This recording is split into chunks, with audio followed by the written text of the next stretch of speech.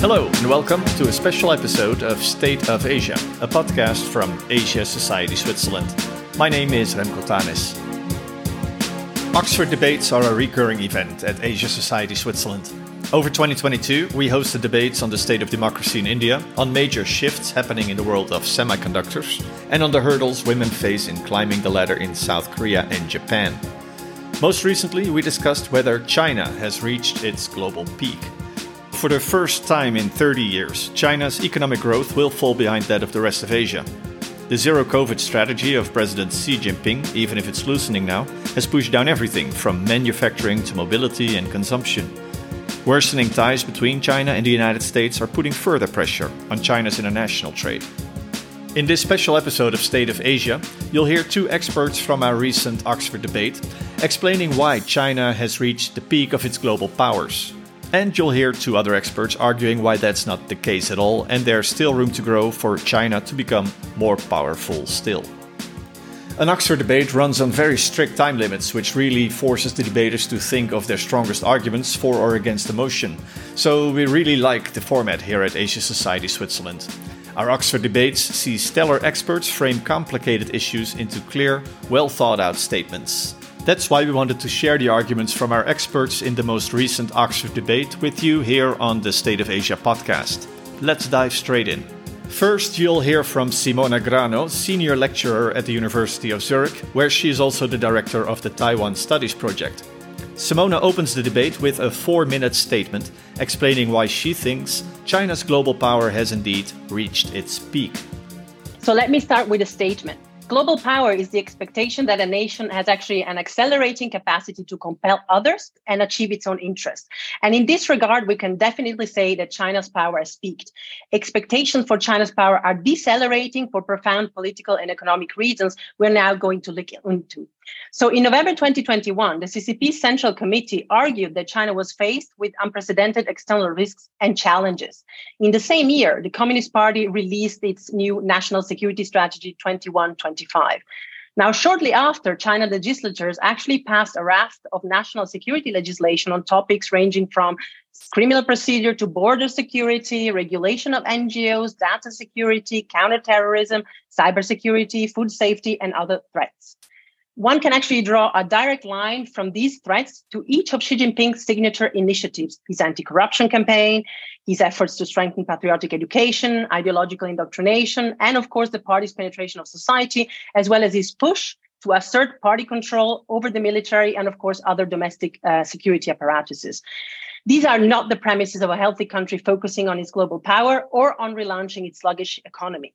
We have also seen a further enhancement of security threats against which the party needs to be vigilant during Xi Jinping's speech at the 20th Party Congress. And the CCP is deeply worried about possible challenges to its political role. But let me now briefly address all the sources of advantages that China enjoyed and that are now gradually eroding. So if we look back to the early times of the reform era and all the way up to the 2000s, actually China was nearly self-sufficient in food production, water, and energy. It enjoyed at the same time the largest demographic dividend in history, with 10 working age adults for every senior citizen aged 65 or older. China had a secure geopolitical environment, easy access to foreign markets and technology, all of this invigorated by friendly relationship with the United States. And at the same time, China's government was actually skillfully able to capitalize on these advantages by undertaking, of course, a process of economic reform and opening. So we can say that from the 1980s to 2010, more or less, China really had the right mix of environmental conditions, people, and politics to thrive.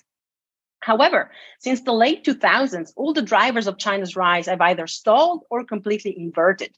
For example, China is running out of resources. Water has become scarce, and the country imports more energy and food than any other nation on earth.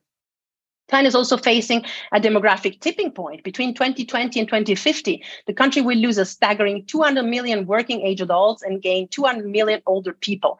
The fiscal and economic consequences of this will be devastating, with more expenditures going forward concerning both social security and medical care. And to make matters worse, China is actually turning away from the policies that encouraged rapid growth in the past. Under Xi Jinping, China is sliding back towards totalitarianism. The economic loss caused by these trends is actually intensifying the slowdown that would have occurred anyway as a fast-growing economy ages.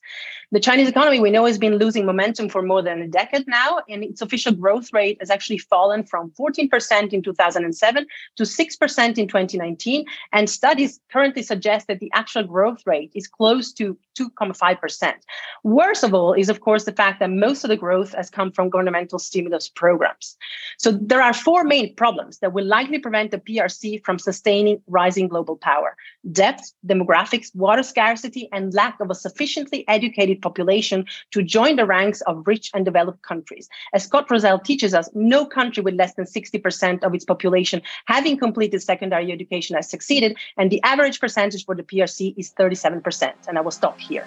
Next up is the opening statement from Bates Gill, the Executive Director of the Center for China Analysis at the Asia Society Policy Institute. Bates argues that China is not at the peak of its global power just yet. By any objective, analytical, and numerical measurement of global power, it is clear that China has not peaked and will not anytime soon. Here are my reasons. First, we have to recall that power is a relative concept. Whether China is rising or falling can only be answered accurately by also asking, in comparison to what? For example, we know that relative to the United States and most others in the international system, China's comprehensive national power across economic, technological, military, and other metrics is rising, not declining.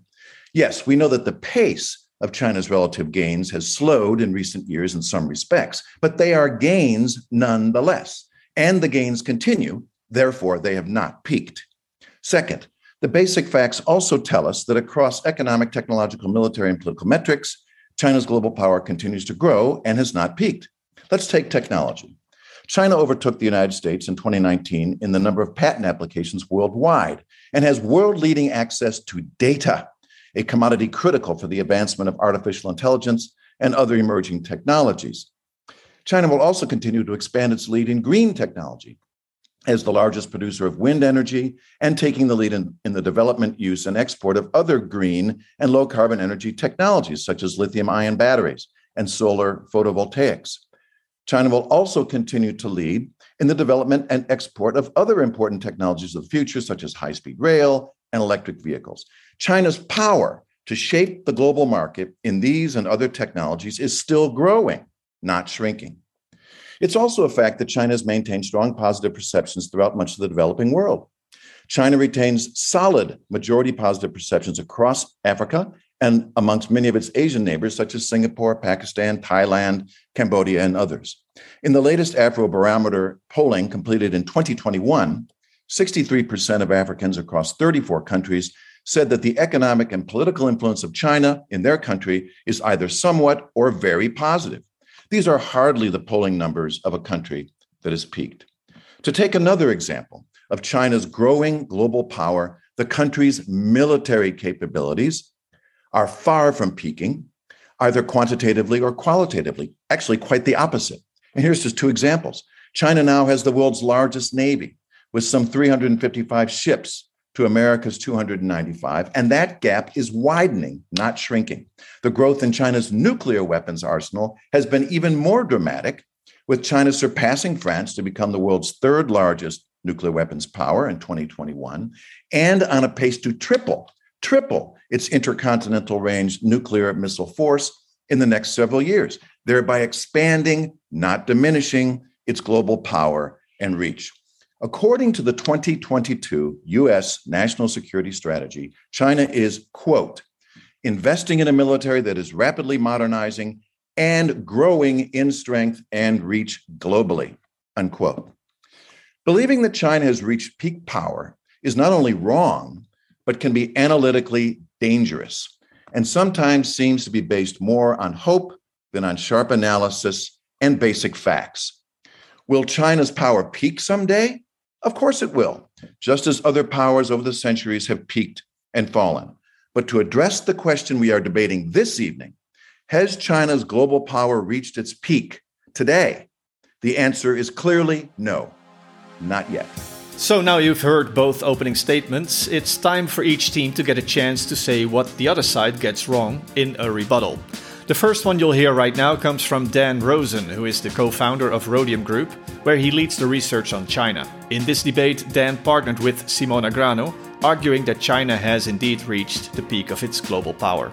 It's probably for the best that the evidence on the relative strength of the West, which Bates described, actually points the other way. As market democracies do, we are adjusting.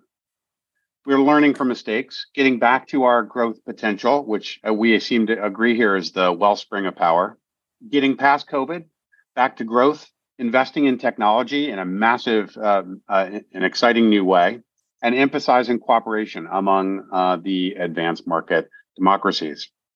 I have much less joy to observe that our opponent's outlook for China, for example, Dr. Gill's suggestion that the gains continue, as Bates says, is faulty, in fact. We all want a stronger China in some ways, a China that can shoulder greater global burdens. We want its potential to grow its markets so that we can sell into them. And we want an innovative China that starts contributing to net global technological capabilities rather than coercing technology away from others. But the arguments we've been offered for that happening here are deeply flawed. That China can lead in exporting green technology at a time when in Europe we're talking about carbon border adjustment mechanisms designed to offset China's unfair trading behaviors. The surveys that have been mentioned showing a positive views of China in Africa are only some surveys. There are many others that suggest the other way.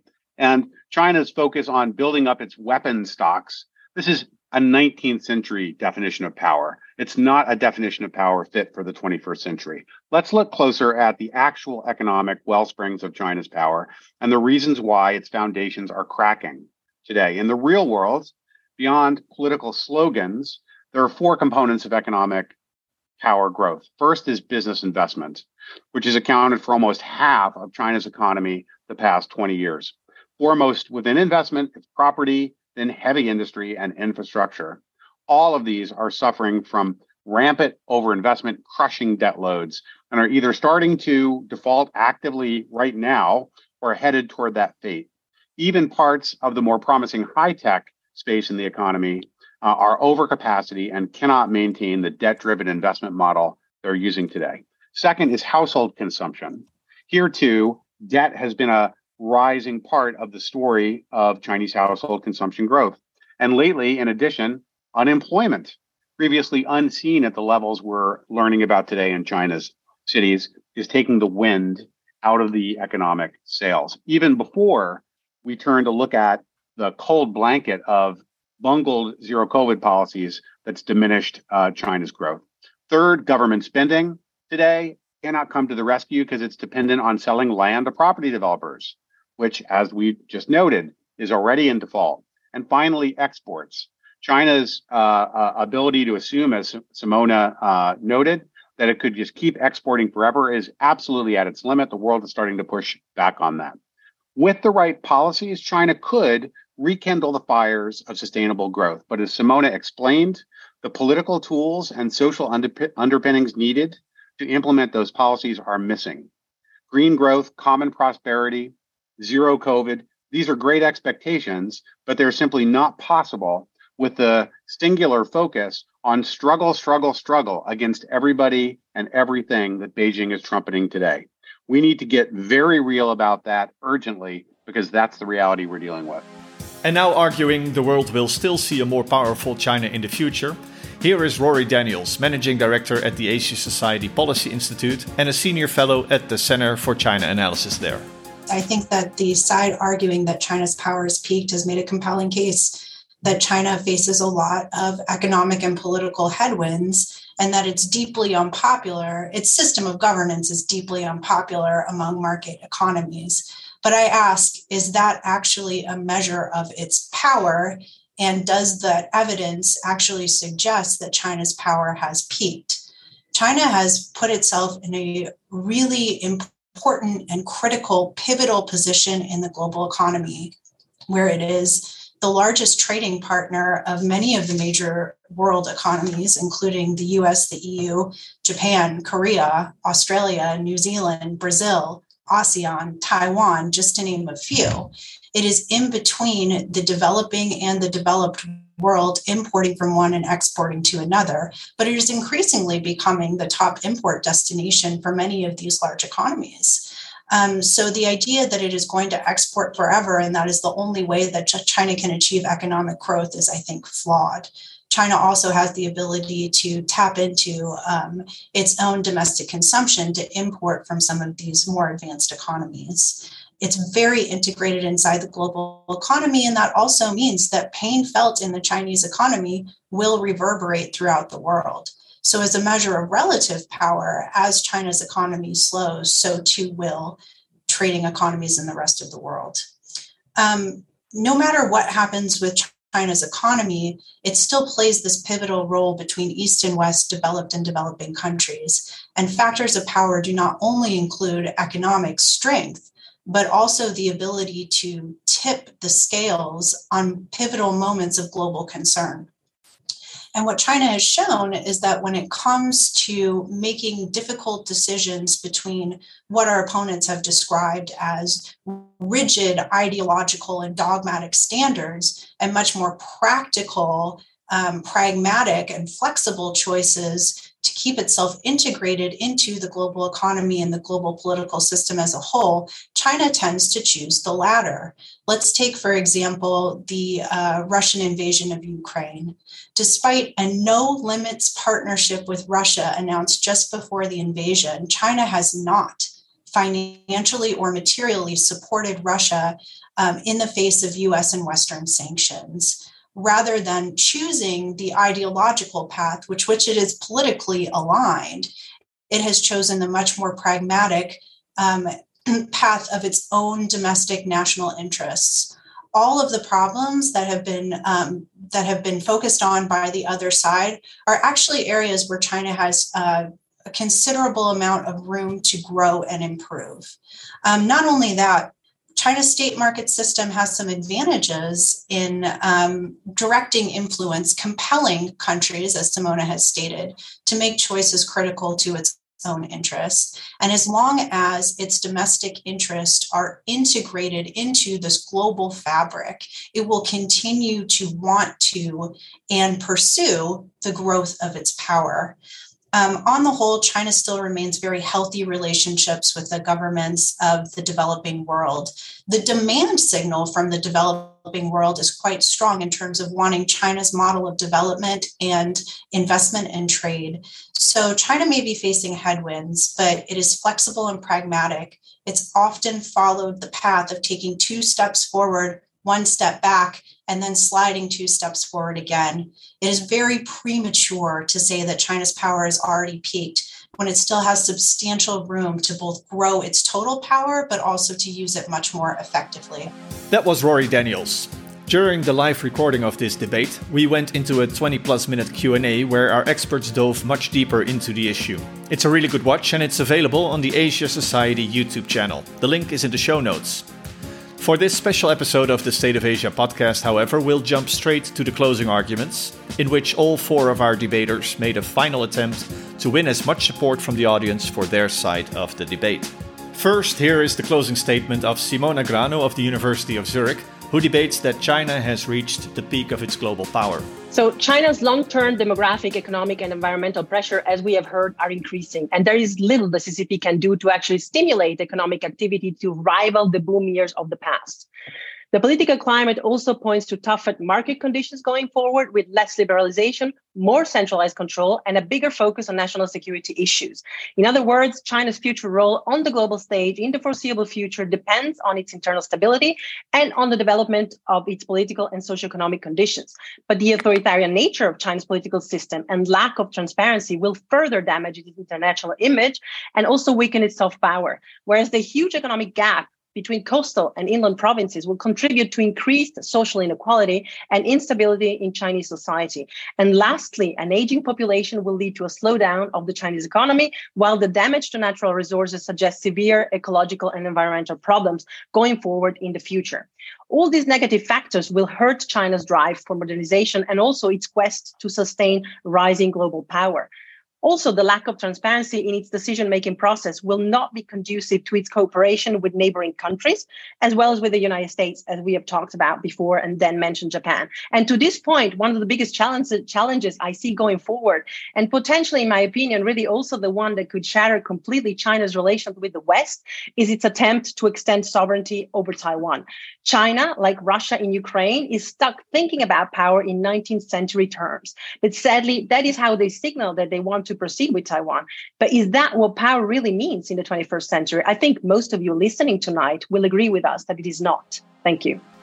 Countering Simona and arguing China is not yet at its peak, here is Bates Gill of the Asia Society Center for China Analysis. We've made the point that power in the international system is both relative, and of course, we have to think about it as being comprehensive. That is, a country's power needs to be placed in the context of its relationships to others. And of course, it's not a matter of economic power alone, which is where our counterparts have mostly focused their arguments.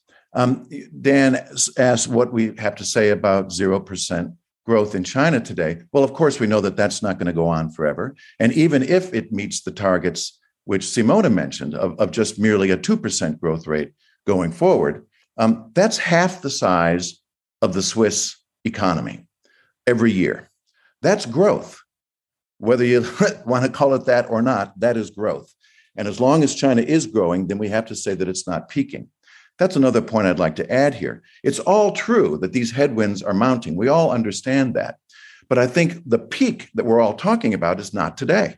The peak that we're all talking about is probably 10 or 15 years out still, even as these headwinds begin to really take shape. So to say that China's peak now is simply analytically incorrect, and as I've suggested, may even be dangerous in thinking that that might be the case. Yes, China will peak someday, but that day is still in the future. And to think otherwise, I think, is both unwise and risky. Thank you. Now making a final push to convince us that China has reached its peak is Dan Rosen of Rhodium Group. The peak, as Bates and Rory have noted, is relative. China, a $17 trillion economy growing at 2%, will never outpace the United States, a $26 trillion economy growing at 1.5%. Or if that passing point happened, it would be a century from now. If China and its leadership, if Xi Jinping can be pragmatic, I'd vote no on the proposition today. No, China's power has not peaked. If, however, China continues with the kind of rigidity which has characterized it over the past 7 or 8 years, then I think you really have to vote yes. China's rise as a power, as we've known it and expected it, has peaked. I think you have to ask yourselves, as you get ready to vote on how we all did here today, whether you think General Secretary Xi Jinping is more likely to behave in a pragmatic manner or to continue in a more rigid manner of statecraft. And then your vote is pretty much decided. I hope you will stick where I remain to be, though I've learned a lot here as well, and vote yes, that we need to look past the notion of rising Chinese power. Because once we come to that realization, once we accept that, we have an awful lot of work to do because there are profound consequences from that conclusion. There's less China market for us to sell to. German car companies are in deep trouble and need to adjust now, not wait another 5 years to do so. There's less Chinese ability to subsidize development in sub-Saharan Africa. If we're concerned about migrants pressured by climate coming to our shores today, we have a much bigger problem than we thought we had. And sadly, China is much less able to afford its own decarbonization, let alone help us pay for ours. The global burden is going to remain squarely on us in the advanced market democracies, and I think we need to prepare to shoulder that burden. Closing off this Oxford debate, arguing China is not yet at the peak of its global powers, here is Rory Daniels of the Asia Society Policy Institute. I would like to make the following points about China's rise under Xi Jinping. Under Xi Jinping, China's economy in 2021 grew 8.1%. So while it may achieve zero growth in this year at the most pessimistic end of the scale, year-on-year growth last year was well over target.